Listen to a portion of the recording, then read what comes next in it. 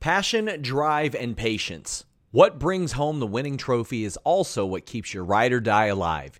eBay Motors has everything you need to maintain your vehicle and level it up to peak performance. From superchargers, roof racks, exhaust kits, LED headlights, and more. Whether you're into speed, power, or style, eBay Motors has got you covered. With over 122 million parts for your number one ride or die, you'll always find exactly what you're looking for. And with eBay Guaranteed Fit, your part is guaranteed to fit your ride every time or your money back.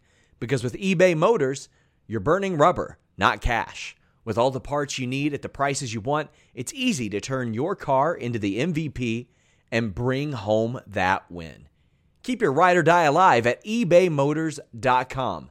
That's ebaymotors.com. Eligible items only. Exclusions apply. Again, that's ebaymotors.com. Say goodbye to your credit card rewards. Greedy corporate mega stores, led by Walmart and Target, are pushing for a law in Congress to take away your hard-earned cash back and travel points to line their pockets. The Durbin-Marshall credit card bill would enact harmful credit card routing mandates that would end credit card rewards as we know it. If you love your credit card rewards, tell your lawmakers, hands off my rewards. Tell them to oppose the Durbin-Marshall credit card bill. What's up, you guys? Sean Ross at Fightful.com, here with a name you know. You know him from AEW, you know him from all over the world, but now you know him from the Wrestling Anonymous podcast. One of the godfathers of wrestling podcasting, Colt Cabana. How you doing? I'm good, Sean. What's going on, man? I mean, you could argue that if not for you, I might not be here talking to you right now. I mean, you led the charge in this wrestling podcasting thing. I always knew that the audio medium would be the best. I love the audio medium. I want to say like 2008, 2009. And I know, people, there've been people, maybe Wade Keller and Brian Albert, like those guys were like, but who'd they ever beat? But, iTunes changed the game. It really did when they started being able to put it on your phone or your MP3 player. So, I was just obsessed with audio, and I understood how it could be translated to wrestling. And so, I helped, I think, bridge a gap between like it being cool to do audio with wrestling. Not that I was the first, that I don't say I was ever the first, but, I think within the wrestling industry, I was the only person really, on a full-time schedule as a pro wrestler, also as a full-time audio content maker. So I think that's kind of where it all helped guide it. And then, Steve Austin and Jim Ross and Chris Jericho, who are much bigger names than me, they also saw it, years later, but they still saw it. And I think that's when it all became a norm and part of the wrestling fabric. And I mentioned you, like I said, if not for your podcast, who knows if it would have been normalized to the level it is now. You're normalizing viewers, listeners, readers that have maybe never been a part of a podcast to call in and leave their experiences. So now you're opening up the doors for them. And there might be some people that hear themselves back and they go, you know what? I sound pretty damn good. I'm going to give this a shot. And I mean, these are people sharing their stories, their experiences, and sort of you reacting to them on Wrestling Anonymous. Yeah, that's what the new podcast is. And I always say that when I did the Art of Wrestling, and the height of the Art of Wrestling, like, I think everyone just got so wrapped up in these wrestlers telling these stories. And, there was such a buzz about my podcast, which was so awesome. And then fans would be like, I want to talk about my experiences. I want to tell my stories. And I think fans were looking for an outlet somewhere to put their stories. And sadly that, Art of Wrestling, that's not what it was. But, I've always understood that I've always understood that fans do have these like cool, crazy stories, and there might not be a place for them to live. And so I've been inspired by a lot of different things to make this very podcast that I'm making now, Wrestling Anonymous. But that's definitely one of the things that always sat with me was these fans have these fun stories and there's nowhere for them to live. And I love the idea that I get to do that. And I also love that I'm doing it weekly, but I also love that it's an archival thing. Yes. And I always think this way, that in 20 years, in 30 years, we could go back and we could still hear these stories. And that's why I want them to live on the internet forever. And that's why also starting July 1st, I'm going to put up my Art of Wrestling All the past archives Ooh. are all going to be available just on the Art of Wrestling podcast feed. So keeping my Patreon alive for Wrestling Anonymous stuff and ad-free stuff, but there was something biting at me that I just wanted. I love the idea of archival stuff, and I do love the idea of it just being free for everybody. So that's why I'm doing that with the Art of Wrestling, and that's why I think it's fun to collect these stories and then have them in the ether forever. And there is a lot of history with Art of Wrestling. It's led to some great times. It's led to some not so great times for you. I mean, it has been such an integral part of your life, and quite frankly, in wrestling history as well. I mean, major things were revealed on that show and came to light and were discussed, and hilarious moments, a lot of things like that. I mean, that ain't it. I mean, you did it with Wrestling Road Diaries. Like a running joke is I would always ask you who could eat more Arby's roast beef sandwiches without the bun, and a lot of those people have went on to do great things. And now with Wrestling Anonymous, these stories, as you mentioned, they'll live on. They're evergreen. I love evergreen content. Like a story about somebody throwing their wedding ring at Jushin Thunder Liger on accident. That's not going to age. It's not going to date. It will always live.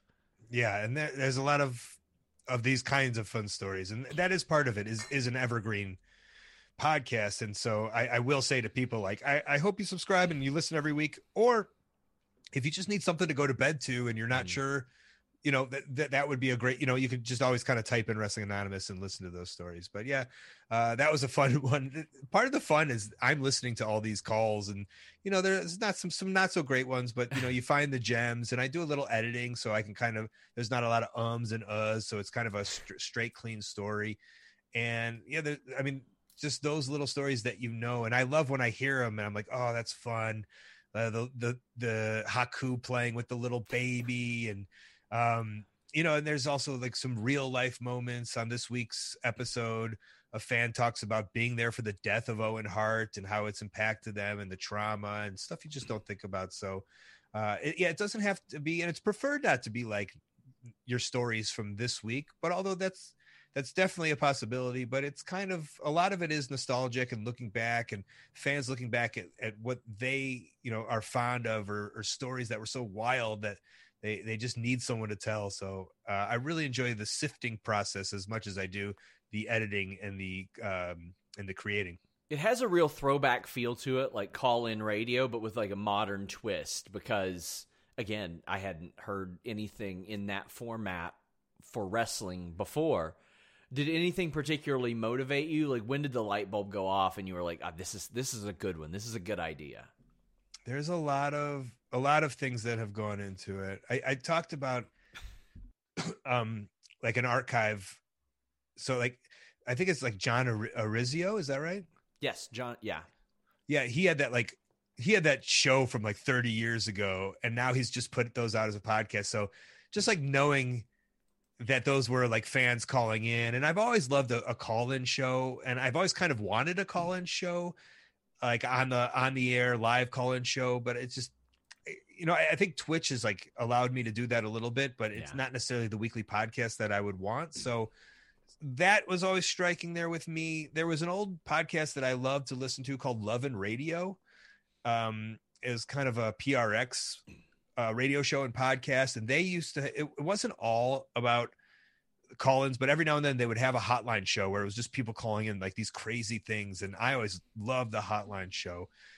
So that was something that was stuck in the back of my head. My friend Chris Gethard does a podcast called Beautiful Stories from Anonymous People, and he takes an hour-long call from a person live. So it's not necessarily the same format, but I definitely think listening and hearing Chris kind of do his thing and his success with that. So and then also old timey radio and NPR. And I feel, I feel, and I want wrestling to have kind of like an NPR feel. I've always thought that there's a place for that in wrestling. And so that's, there's a bunch of mishmash all kind of coming together, which, when I train wrestlers, I'm always like, take from everybody, but you don't necessarily want to just steal from Will Ospreay and then just be fake Will Ospreay, or Kenny Omega and be fake Kenny Omega, but if you're Colt Cabana and you're taking from Boogie Woogie Man, and you're taking from Dusty, and you're taking from Junkyard Dog, and This show is sponsored by BetterHelp. If you had an extra hour in your day, what is the first thing that you would do? Read a book, take a nap, play some video games, do something for a friend, volunteer. A lot of us spend our lives wishing that we had more time. But the question is, time for what? And if it was unlimited, how would you go about using it? The best way to squeeze that special thing into your schedule is to know what's important for you and to make it a priority. And therapy can help you find what matters to you so you can do more of it. Therapy is so valuable. It's gotten me through some tough times, really helped me reflect on things that are important, specifically with BetterHelp. If you're thinking about starting therapy, give BetterHelp a try. It's entirely online, designed to be the convenient, flexible, and suited to your schedule.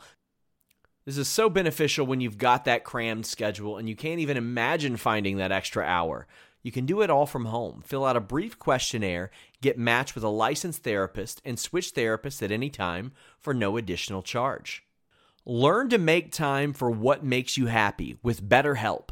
Visit BetterHelp.com/Fightful today to get 10% off your first month. That's BetterHelp, HELP.com/Fightful. It's so flexible and it can help you find that social sweet spot with BetterHelp. That's BetterHelp.com/Fightful. Say goodbye to your credit card rewards. Greedy corporate mega stores, led by Walmart and Target, are pushing for a law in Congress to take away your hard-earned cash back and travel points to line their pockets. The Durbin-Marshall credit card bill would enact harmful credit card routing mandates that would end credit card rewards as we know it. If you love your credit card rewards, tell your lawmakers, hands off my rewards. Tell them to oppose the Durbin-Marshall credit card bill. Taken from Johnny Saint, you're taken from Les Kellett, you kind of bits and pieces and be inspired and not necessarily stealing. Like, I think those are the best creators, is to get a foundation and then develop it on yourself. So, I'm pretty new in this podcast. It's only 5 episodes in 5 weeks, over a month, but this is the start of it. And then, I look forward to a year, 2 years from now to see where and how this grows. So people can also see you on AEW programming, obviously. I was there. I remember when the debut happened. How did that come about? Who did you speak to about coming into the company? Was it a process? Like, who are you talking with to hammer this deal out? If you read the Young Bucks book, they talk very kindly about me. And I think back to the situation where I remember like how well I was doing with merchandise and like how much more I would be doing than other people's. And so in this instance, like how much better I'd be doing than the Young Bucks. And they would just be like, that's crazy that you're making $900, or whatever it was at the merch table. And then fast forward 2 years and we're in Australia and they're making like, I don't want to give their numbers away, but more than $900, with a 3-hour line around the whole building and, running out of t-shirts within an hour is just so mind blowing. So, I think the Young Bucks and I have always kind of been on the same page, and that's kind of where it came from. And it was at the point where I was done in my mind with Ring of Honor. I was starting with New Japan and Yano, and I kind of wanted that to be my main thing. And then I would just do the independents. And, I just wasn't ready to be a full-time commentator like Ring of Honor had me. And so I kind of gave my notice. I had never signed a contract with them. It was always a handshake deal. So I kind of gave them a 2-month notice. I said, I'm going to be done in November. And at that point, I didn't say anything to WWE. Like, I had no interest in that. But, I did say to the Bucks, like, here's where I'm at. I'm not saying like, I'm not begging or asking. I'm not even really asking. I'm kind of like letting you know if it's something you're interested in. Like, my options are now open. My handshake deal is done. And so you had let Ring of Honor know that before you even had an AEW deal hammered out. Yeah, my plan was to do New Japan, and my plan was to do New Japan and the independents. That was my plan. How has that changed for you? Because, I mean, of course, the world was so different last year, but you're working indies here and there. But, I mean, it felt like every weekend, 2 to 4 times a weekend, you were working somewhere. Like, I would just, we would post the indie results, and it feels like Colt Cabana was on every single one of them. And now it's different. Like occasionally we'll see like Zelo Pro or something like that, or Wrestle Pro, but it's primarily AEW. Yeah, well, it had to be when the quarantine started. Yeah. So, it was a weird decision. But at first, when I decided to sign with AEW, and they were like, you can do your independence that you would like to, in my mind, I was still going to do Wednesday TV taping, Friday, Saturday, Sunday, and maybe more. Like I was going to go heavy. For the past 12 years or whatever it's been, I've been doing 200 days a year. That's a constant in my career. And during the quarantine, I talked to M-Dog about this, and it's just like both of our heads are kind of like, there's shows out there, we need to do them. Yeah.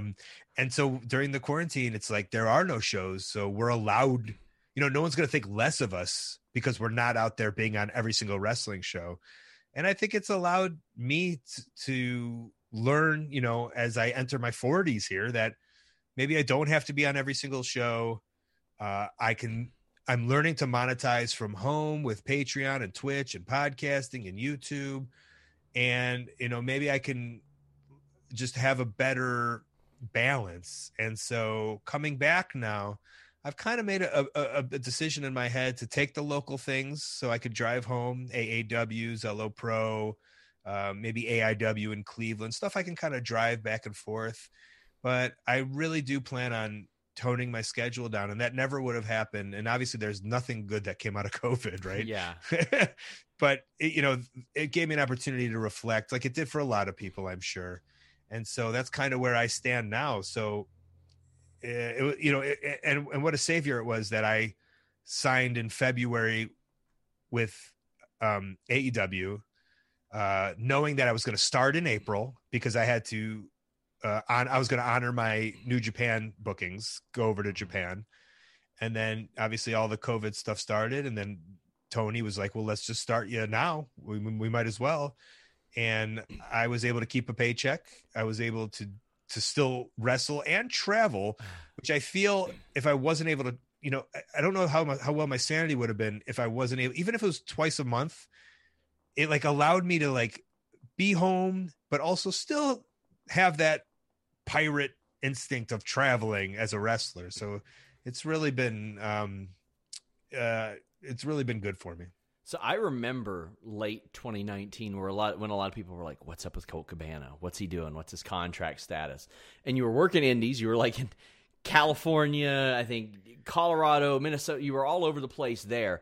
But in addition to that, I remember it felt like it was like within 5 days. In Japan doing New Japan, you did Final Battle, and then you did NWA. And within like a week, did you have like conversations with NWA or New Japan and let them know like how did they feel about you heading to AEW, or were they pretty well aware that was going to happen? After WWE, I just never really wanted to sign a contract unless it really like altered my life. That was kind of my feelings. And so I've always just been a non-contracted person. NWA, I got, because of the popularity of the podcast and all of the stuff and the merchandise and it just all clicking, I got to a point of popularity where a lot of promoters were just like didn't want to pressure me to sign a contract because they wanted to use me and knew I wouldn't really do anything with the contract. So it just kind of all worked out perfectly. So I didn't have to tell Ring of Honor because I'd already given my notice. And it was a hard conversation with New Japan. And that was a very hard conversation. But, Tony assured me, and I don't know whatever their political background was at that time, but he did assure me that, this doesn't mean you can't go and do Japan. If it works out, like we want you to do Japan. And so that crossroads never came because the pandemic happened and just everything shut down. So, but I wasn't barely brought over. I don't think they brought over any new people from America since that happened. Right. It just wasn't a reality. And even so, I don't even know if I would have wanted to travel like that. So yeah, but that was I did tell New Japan that, I am signing and I wouldn't be able to and I knew that they had plans for me and Yano to kind of like, essentially team up for most of the tours. I think there was so much success coming from the tag league that we did. And I know people have their opinions on wrestling and I do think it is like the microcosm of it, because the people that hated the style of Yano and myself, which is understandable, we're not for everybody, but in those arenas, it was just magic. The smiles and the laughter. And so that's why sometimes it's important not to read necessarily on the internet, because I knew in the moment, and I could see on the faces of the Japanese wrestling fans, I think how much fun they were having, but I think also how important we are to a show where it is that wrestling style of Suzuki and Tanahashi and just the hardest of the hard. And, like the great Dr. Tom says, wrestling shows are like ice cream. It's circus. You need a little bit of everything. And I think our role to the shows were very important. And I do think my role to any show is very important. I don't want to sound egotistical, because I'm not saying I should be the heavyweight champion of every promotion, but I am aware when done right, like I think what I do is important to a wrestling show. Have you had any talks with New Japan since then, or has it been just like, well, there's no sense right now? Yeah, I said, I was like, the tag league's coming up, and they were like, no one's going anywhere. I don't know what you're talking about. I was like, oh, all right. I tried. You did try, but I mean, you have done some really fun stuff in AEW. I think when the Dark Order stuff came about, a lot of people were like, how's this going to work? And it worked out fantastically. Can you maybe tell me about being pitched that or pitching that? How did that come about? Because it's been a home run. Yeah. Obviously there's a lot of sad things, and I don't know necessarily how much like I like to talk about that stuff, but yeah. But Brody and I went to Brody with a pitch, and it was after he had wrestled Moxley, right, for the championship. Yeah, that would have been around the same time. Yeah. Yeah, and it was like they built him up, and then there was nothing for him to do, and it's kind of like a cool down period, because you knew Brody would be in the upper echelon, but that's always a hard spot for like King Kong Bundy after WrestleMania 2, right? It's just like we built him up, and he's got to go down for a little bit before he goes up. So I wanted to be that in between guy for him, and give him a big win to then reboost him into the picture, because I knew there would be a little bit of a while of a stall. So I came to him and I said, would you mind me pitching this? And he was like, no, I love it. And I wrote up like a big manuscript of each week by week by week. And, slowly but surely it was starting. And then it got, it started moving left and right, because Cody and the TNT title started entering the picture. And so it started changing up a little bit, but the end game always was to get to this big match with me and Brody.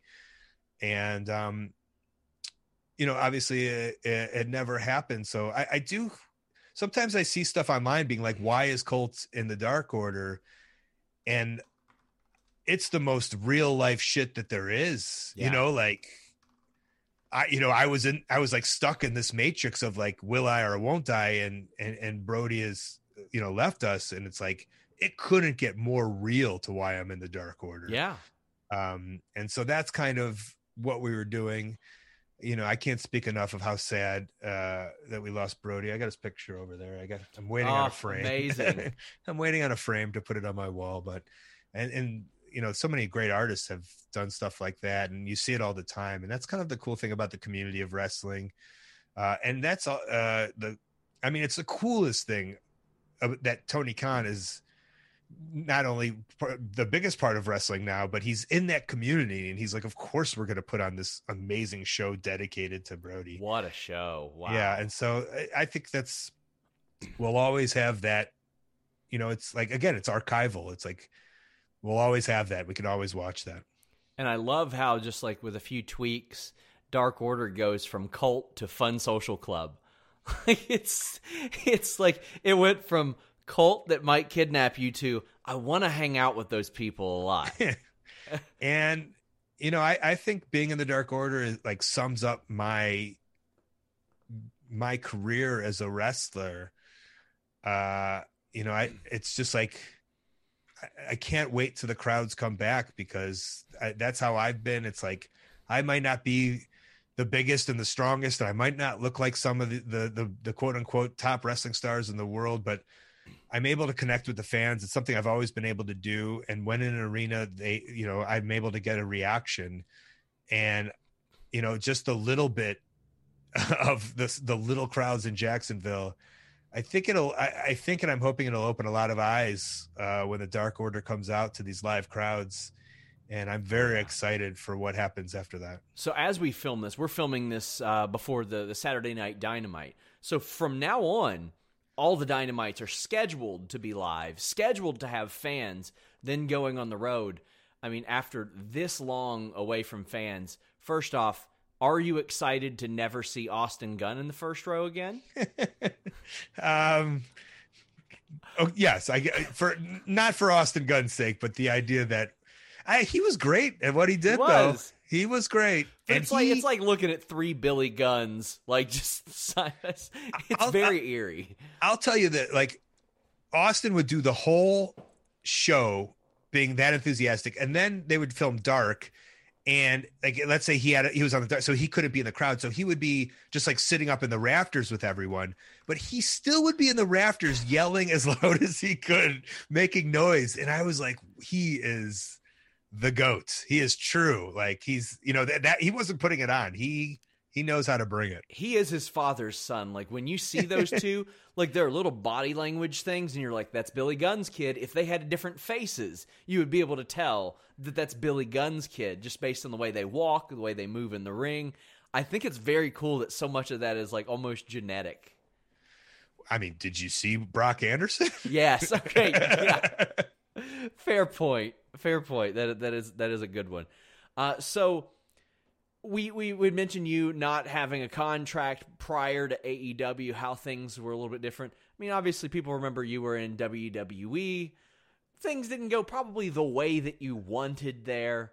Have you spoken with them over the past however many years? I mean, besides obvious things that we won't get into. I did that. I did the tryout for commentating. Okay. But that was interesting too, because it was like 2013, and Triple H, in my head, I believe, had seen an interview I did and was like, oh my God, this guy can talk. And then Michael Cole got a hold of me, and I'll say this, like, I had such a awful experience, I think, with people in charge when I was there. Just, there was a lot of, like, maybe you would, I wouldn't call it bullying, but just like, they were great at authority intimidation, if you know what I'm saying, right?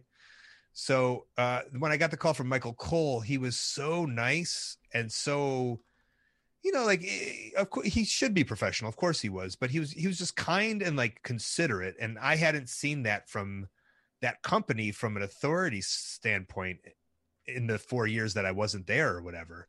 So but at that point too, I was doing so good in my career that, like, I didn't want to bend the knee to like, hey, we need you here or else. And I was like, well, I got bookings and I got mocap, and like, here's the open dates. And so they accommodated my open dates, which was very cool. Nothing came of that, and I don't even know if I wanted it to come of it. I'm kind of grateful that it didn't. I know you had posted a story about everyone's 90 days or something like that. A couple. Yeah. Right. So I've talked to a bunch of the people that were released, and some of them hit up WWE and they're like, can I get out of my 90 days? And WWE's like, yeah, it's budget cuts. How could we say to you it's budget cuts, then still when you offer to not let us pay you for 90 days? But that wasn't always the case. And some of them got out like a few days early. There were a couple that told me, we didn't even know that was a possibility. Wait, so they got out of, they got paid. They paid him up front or no? No, I think some of them, or they didn't even get paid. Yes, they were willing to waive it and not get paid, from what I understand, because I think it would have been hard for WWE to justify budget cuts and then somebody to say, well, then don't pay me. Yeah. And then them be like, no. Yeah. Wild. Yeah. So when I was there and I got fired, so a lot of people knows when I got fired, I got, like, my big promo was like, fired on a Thursday, PWG on a Friday. Yes.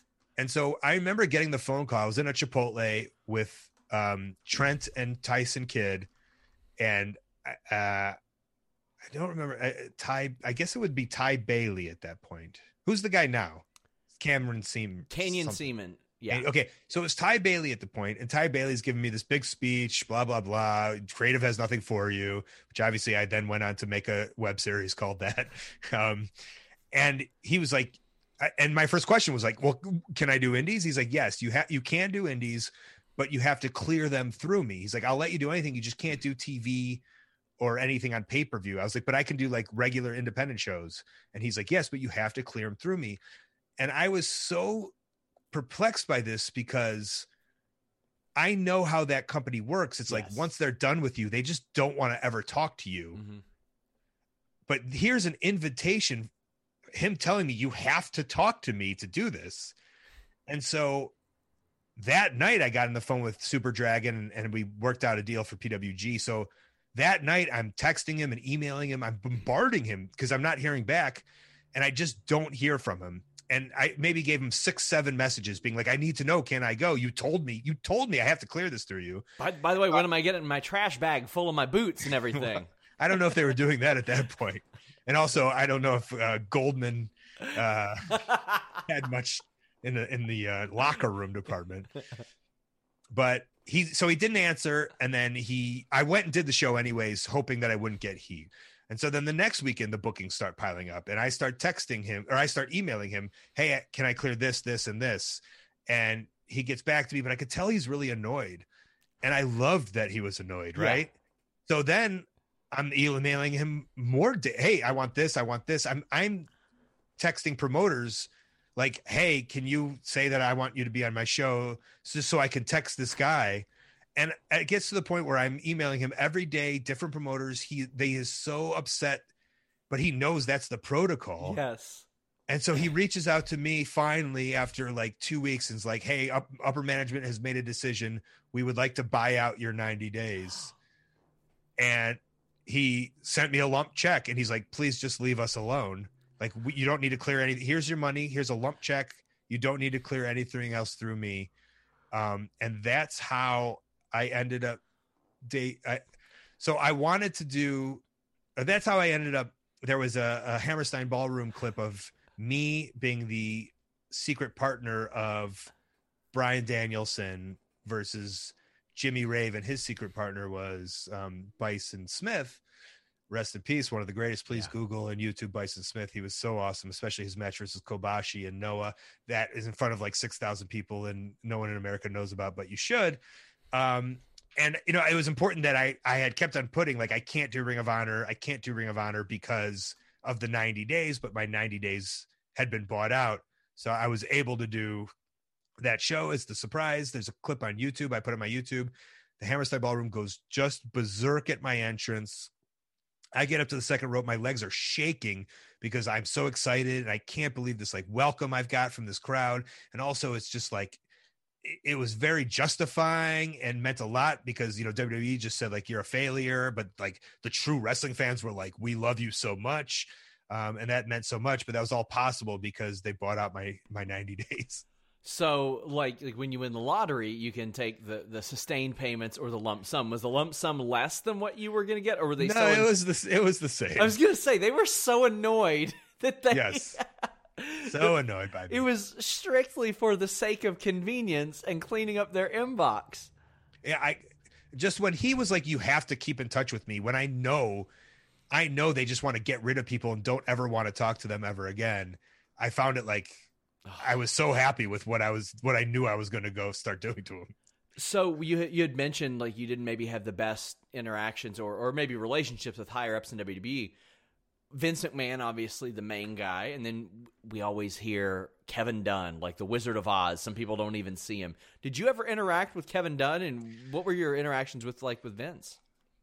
I had one meeting with Vince. It's a pretty notorious story where I told him I like alternative comedy, and he said like Jackie Gleason, and that's when I knew that my career wasn't going to be too high there.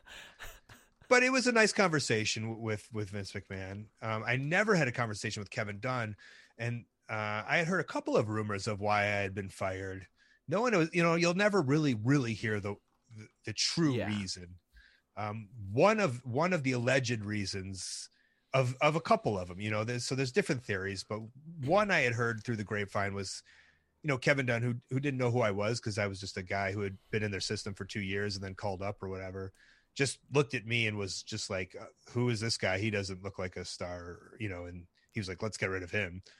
And so that's like my thought process of Kevin Dunn, which was always something I knew about myself as a wrestler, is I never looked like Batista or John Cena or all of these guys. And I always slowly but surely, like, I was like the Costanza when he left his hat, and you sing the song Costanza. So that's the Seinfeld reference if anyone gets it. So, I'm a slowly but surely guy. Like you slowly but surely learn who I am and become a fan of mine. And so I thought that's what I was going to do with the Scotty Goldman character. And when they gave me the WWE.com show, like I knew that was an opportunity to slowly win over the internet fans. And then eventually, I'll make my name for myself slowly but surely. I just couldn't get cut off at the legs. And I did. And, I think allegedly he might've been one of the reasons, or might have not, that could have just been a tall tale. No one will really know. I mean, the people who know, but everyone else does not, and I'm included in that. Everyone else. So, how is your relationship like with Tony Khan? Do you interact with him directly an awful lot? I mean, I can tell you if I have complaints about AEW, sometimes I'll hear from him. So, I mean, I would imagine the roster, like, he's pretty receptive and open and accessible. Yes, but I'm in a different place in my career. So, if this was 10 years ago, maybe I would have been scared of him like I would have of Vince McMahon. It's very hard for me to tell. Maybe a Griff Garrison isn't as eager to go up to Tony and say hello and chat him up as I would. I'm very confident in myself and my place in wrestling, and I don't walk on eggshells. And I know, if my job's gone tomorrow, I'll be more than fine. This is the job that I wish to have and I hope to have for the rest of my career. But if it's taken away from me, I'm okay. I'll be fine. And so that's the attitude I think a lot of wrestlers have, maybe in WWE, is I don't want to say something stupid to Vince and then he fires me and then I'm screwed. It's all taken away. Titus grabbed him by the arm one time and he got suspended for it. So like I'll have my boss, who is a millionaire many times over, say, why don't these wrestlers just go talk to Vince? And I'm like, well, a guy touched his arm and got suspended. Right. He's locked away. It's a little bit different. Like, it's just way different. Can you believe that Griff Garrison used 2-in-1 shampoo until a couple months ago? Well, it does. With that hair? And I didn't know that information. He and Jungle Boy use Kirkland brand shampoo, Costco brand. Nothing wrong with it. I'm just surprised. It doesn't surprise me, but also I used Pert Plus 2-in-1 for a very long time. And I'll tell you, I only learned that you put shampoo in first and conditioner in second from the movie Billy Madison. Yeah. Billy Madison taught me that. And Billy Madison didn't come out till I was like 12 or 13. You know what I'm saying? So like, yeah, because my parents were like, just use this. It's both. I didn't know that there was. Okay. So I it's fun information, but I get it. I get it with Griff Garrison. Like even Pillman was sitting next to me. He's like, what? He's like, I've got like $100 worth of product in my hair right now. And he's got a mullet. It's a superstar mullet, but it's a mullet. I mean, you're talking to a guy who still has hotel shampoos and conditioners in his apartment for the rest of his life. So that's the funniest thing, like, about traveling again. I went to Jacksonville for Double or Nothing, and I packed so many things that I'm like, oh yeah, I forgot hotels have these there. I don't need to bring body wash and lotion and shampoo. They have them there, so you don't have to. Hey, it's been a while. It's cool that you got to have that experience. Get your feet wet again. Right? Yeah, I had to. We had mentioned earlier you doing commentary work. AEW has a lot of great commentators. Is that something you're ever interested in jumping back into? Because you had a real knack for it. Yeah. You know what? We did that house show. Maybe it was in April. You would probably know more than I would. Yes. And Tony had me doing commentary for that. So I'm sure that'll eventually come out when we have some kind of service or something, but it's archived. And it was me. I want to say it was me and Shivani, and we had a very nice rapport, and I really enjoyed doing it. I'll always enjoy doing it. I do think, I look forward to doing that in my future years. So I just don't want to I just don't want to take the opportunity of seeing how far the wrestling will take me before I get taken off and put into commentary. But Of course, Excalibur is a great friend of mine. I've known him for over 20 years. We knew each other when, we were just young 20-year-olds. So we have a great rapport just in life. And so in a perfect world in 10 years, if it's up to me, I would love myself and Excalibur to be the 1-2 on AEW. But for now, it's the same reason why I kind of moved on from Ring of Honor is I still have some wrestling years left in me. And I want to pursue those. And also if I had any doubt before, to see Christian Cage is a great example, right? At 47 and is like amazing. It just gives me a lot of hope. Isn't that amazing? Like, I know, like, I listened to a lot of Conrad shows and he puts it in perspective. Like, I remember like Randy Savage and Hulk Hogan in the mid 90s, people were like, oh, they're washed up. Now, granted, the rings aren't made like out of cement like they used to be, like what they joke, because the joke was always that once Vince started bumping, the rings changed. So, I mean, that obviously helped, and science has worked. I mean, you got, quite frankly, all 6 guys that were in the TLC 6. I mean, if Bubba Ray wanted to wrestle, he could still wrestle. I think the only thing that keeps Devon from it is he had a stroke recently. But, like, most of those guys are still wrestling at a high level. Like, things are so much different. PCO is 234 years old, and he's still wrestling at a high level. Yeah. And PCO is another one who I'd watch and just be inspired by, totally inspired by. So I, even when I was in my early wrestling career, I was always like, I want to wrestle till I'm 65. Mm-hmm. And I think people laughed. And now, as I'm getting closer, like, it's a reality. I don't know at what high level I want to do it, but I still want to, I love performing. And so I'd still like to do it as long as I possibly can. Bushwhacker Luke just worked a match. I love it. I love it, man. One of my favorite matches and the highlights of my whole career is wrestling Johnny Saint while he was 68 years old in Manchester, England, in front of 1,000 people. I never thought I'd be able to do it and get in the ring with him. And then 3 years later, I wrestled him at 71 years old. So amazing. So we had mentioned the announcing. How much production did you get like on that? Was it pretty freewheeling? Did you get any like sort of topics they wanted you to hit when you were doing that for the AEW spot? Because again, as you mentioned, it hasn't surfaced yet. So like, I wondered like how much direction was there? No, it was kind of, feel free to go out and do your thing. I was, I'm very aware of the product. Yeah. When I first had my meeting with Tony Khan, it was the same time they asked me to do AEW Dark commentary in February. I don't know if you remember that. Okay. Right. It was like Vicky Guerrero was the guest commentator the week before. And then the next week I was the guest commentator. And, it just so happened, Tony had flown me in and wanted to have a meeting with me just so we could meet and be on the same page about everything. And then they were also like, will you do commentary? I was like, of course. And, I remember, I think Tony was like, that there's the elite and that there's the inner circle. I was like, yeah, of course I know. I'm well aware. And then afterwards he was like, oh, I can't believe you knew the product. I was like, yeah, I know the product. Like, it's a good show. It's wrestling. Yeah, it's great. It's all my friends.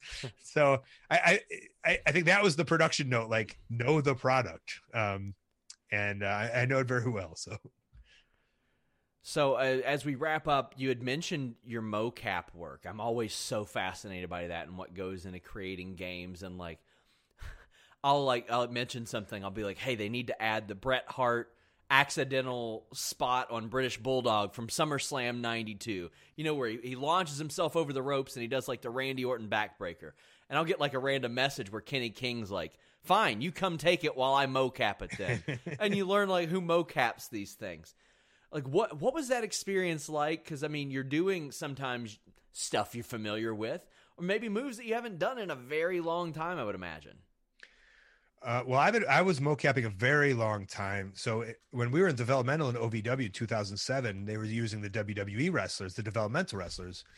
And I think because I was friendly with Nova put my name in to be one of the mocappers, which was great because I hated being in OVW, so anything to separate that grind was amazing. And we got paid to do it. So, and then when I got fired, soon after that, they stopped using the wrestlers because they didn't want the wrestlers getting hurt. So they were looking for outside wrestlers, and they remembered that I did a good job at mocap. So then I got put on the team, and I was doing, so essentially 2007 to probably 2018 was the last time. Maybe even 2019 I did some mocap. A long time. And again, people wondering how we make a living. That was always a great part of the hustle. And there's so many people who've done mocap. Adam Pierce texted me the other day and said, how come you didn't put me over in an interview that tell them that I did mocap? Well, Adam did mocap. Adam Pierce did a lot of mocap. There are so many modern fans that don't realize he was an amazing wrestler, and it's so weird to me because it was not that long ago. And we did Andre Hogan for WrestleMania 3. Oh, me, and and he was Andre. Like, he was the biggest guy doing mocaps. You got to take credit for slamming 700-pound Andre in the Silverdome from now on. And I like half-ass slammed him too. Yes.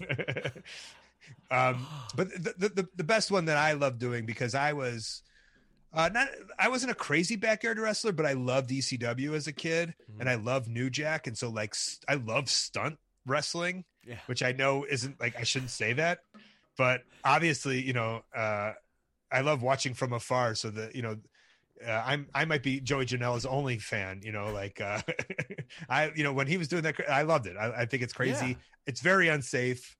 You shouldn't do it at home, but if you do it, I want to watch it. I did an in-person interview at the AIW school with Josh Prohibition, and the whole thing was me marking out about him being in the backyard wrestling game. Like, there you go. Him and M-Dog, that's what made me go, oh my God, that's so cool. I want to jump off a tree through a table. Exactly. And so I got to do, I got thrown off the cage. I did Undertaker Mankind. And I was Mankind. They were like, who wants to do this? And I was like, me. So how do they do that? How do they set that up? Are you on a structure, or is it like? Well, they had a ring, and then they built a scaffold. They built scaffolds big enough to be the size of the Hell in the Cell. And then there was a scaffold up top. And then, they just throw some mats down on the ground, and you get hooked. And Ezekiel Jackson was the one. Oh, my God. Who threw me off. He was Undertaker. Oh, I was Mankind, and I was so excited, and everyone couldn't believe how excited I was, but it was so much fun, especially knowing that, like when I was in high school, like I would jump out of trees and like learn how to like roll correctly out of the grass. So to do this from such a high elevation onto pads where I knew I would be safe, it was very exciting. See, if that were me, regardless of anything else that you've accomplished in your life, my Twitter bio would be slammed Andre at WrestleMania 3, got thrown off Hell in a Cell, Ezekiel Jackson made me famous. Like, that's how you do it. Ezekiel Jackson made me video game famous. There you go. I mean, just take credit for it all. Was there ever anything in there that they asked you to do and you're like, can I pull this off? Everybody has their physical limitations. Oh, there were a couple of things. God, nothing that I can remember. I was going to say, when you started asking that question, I remember they asked for me to put the Billy Coates curse in there in the game. And that became like a secret hidden thing because those guys were also wrestling fans, So they were like, let's get your entrance and your finishing moves. And they would secretly put it in for like the creative player stuff. Because, like, I mean, I know sometimes, like, they'll randomly one year to be like, bam, the Steiner screwdriver is in the game. And I'm like, I wonder how the conversation goes there. It's like, hey, we know that you're never, ever, ever going to see this on WWE TV, but they still want it in the game. Those it's the programmers who, like, know they have the ability to just put in a move. Yes. And they're super fans, and they know all the moves, and they know all like the cool moves too. So they want to put everything in. And some of the fun was they had a good variety of different wrestlers who could play different roles, but sometimes there was just somebody that it was just impossible to get the person to do one of their moves, and they would have to bring in like somebody special. Some of the times it was the women. No one could do like the Melina splits. I think they had to bring someone who could do the splits, or maybe even Melina at that point. And I want to say some of the rest, maybe even like Evan Bourne, like just no one could do maybe his shooter or the way he does it. So they would have to bring him in. And of course, Hornswoggle, I believe, had to do his own stuff. Yeah, it's like when I look at a Montez Ford Frog Splash, it's like, man, who are they going to get to emulate that specifically? And there was one time where none of us could figure out how to do the Roman Reigns super punch. Really? Like, all of our footing was it was two left feet for everyone. And everyone's all like, oh, this is easy. And then we couldn't do it. And then on Sanjay was next, and then he couldn't do it. And then Pierce couldn't do it. And then Trent couldn't do it. And just no one could figure out how to do it. That is amazing. Yeah. So I'm so fascinated about that. I'm sure the next time we talk, I'll just ask you more stories about that. But Wrestling Anonymous, the new podcast that's out, you all can head over to twitch.tv/Colt Cabana as well. You're all over the place. AEW programming. AEW Dark, AEW Elevation, and pretty soon Rampage is coming. So that's super exciting. And we're coming to a town near you. I think Miami and Houston and Charlotte and Dallas and, all these towns have been announced. So come out and see live wrestling. And then once a week, every Tuesday, all I ask is download and subscribe Wrestling Anonymous. It's absolutely free. And if you have a weird story that you've always wanted to tell, feel free to call in. Or if you have, I always say, like, if your mom has a story or someone who doesn't follow the wrestling scene, but they've always have a weird story. I always welcome those kind of stories too. I think that would always be fun to play. I look forward to somebody calling in and being like, yeah, this video game company called me. None of the wrestlers knew how to do a Superman punch. They picked me up off the street. I nailed it in one take.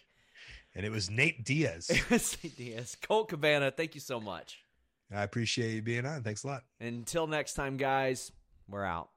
Say goodbye to your credit card rewards. Greedy corporate mega stores, led by Walmart and Target, are pushing for a law in Congress to take away your hard-earned cash back and travel points to line their pockets. The Durbin-Marshall credit card bill would enact harmful credit card routing mandates that would end credit card rewards as we know it. If you love your credit card rewards, tell your lawmakers, hands off my rewards. Tell them to oppose the Durbin-Marshall credit card bill.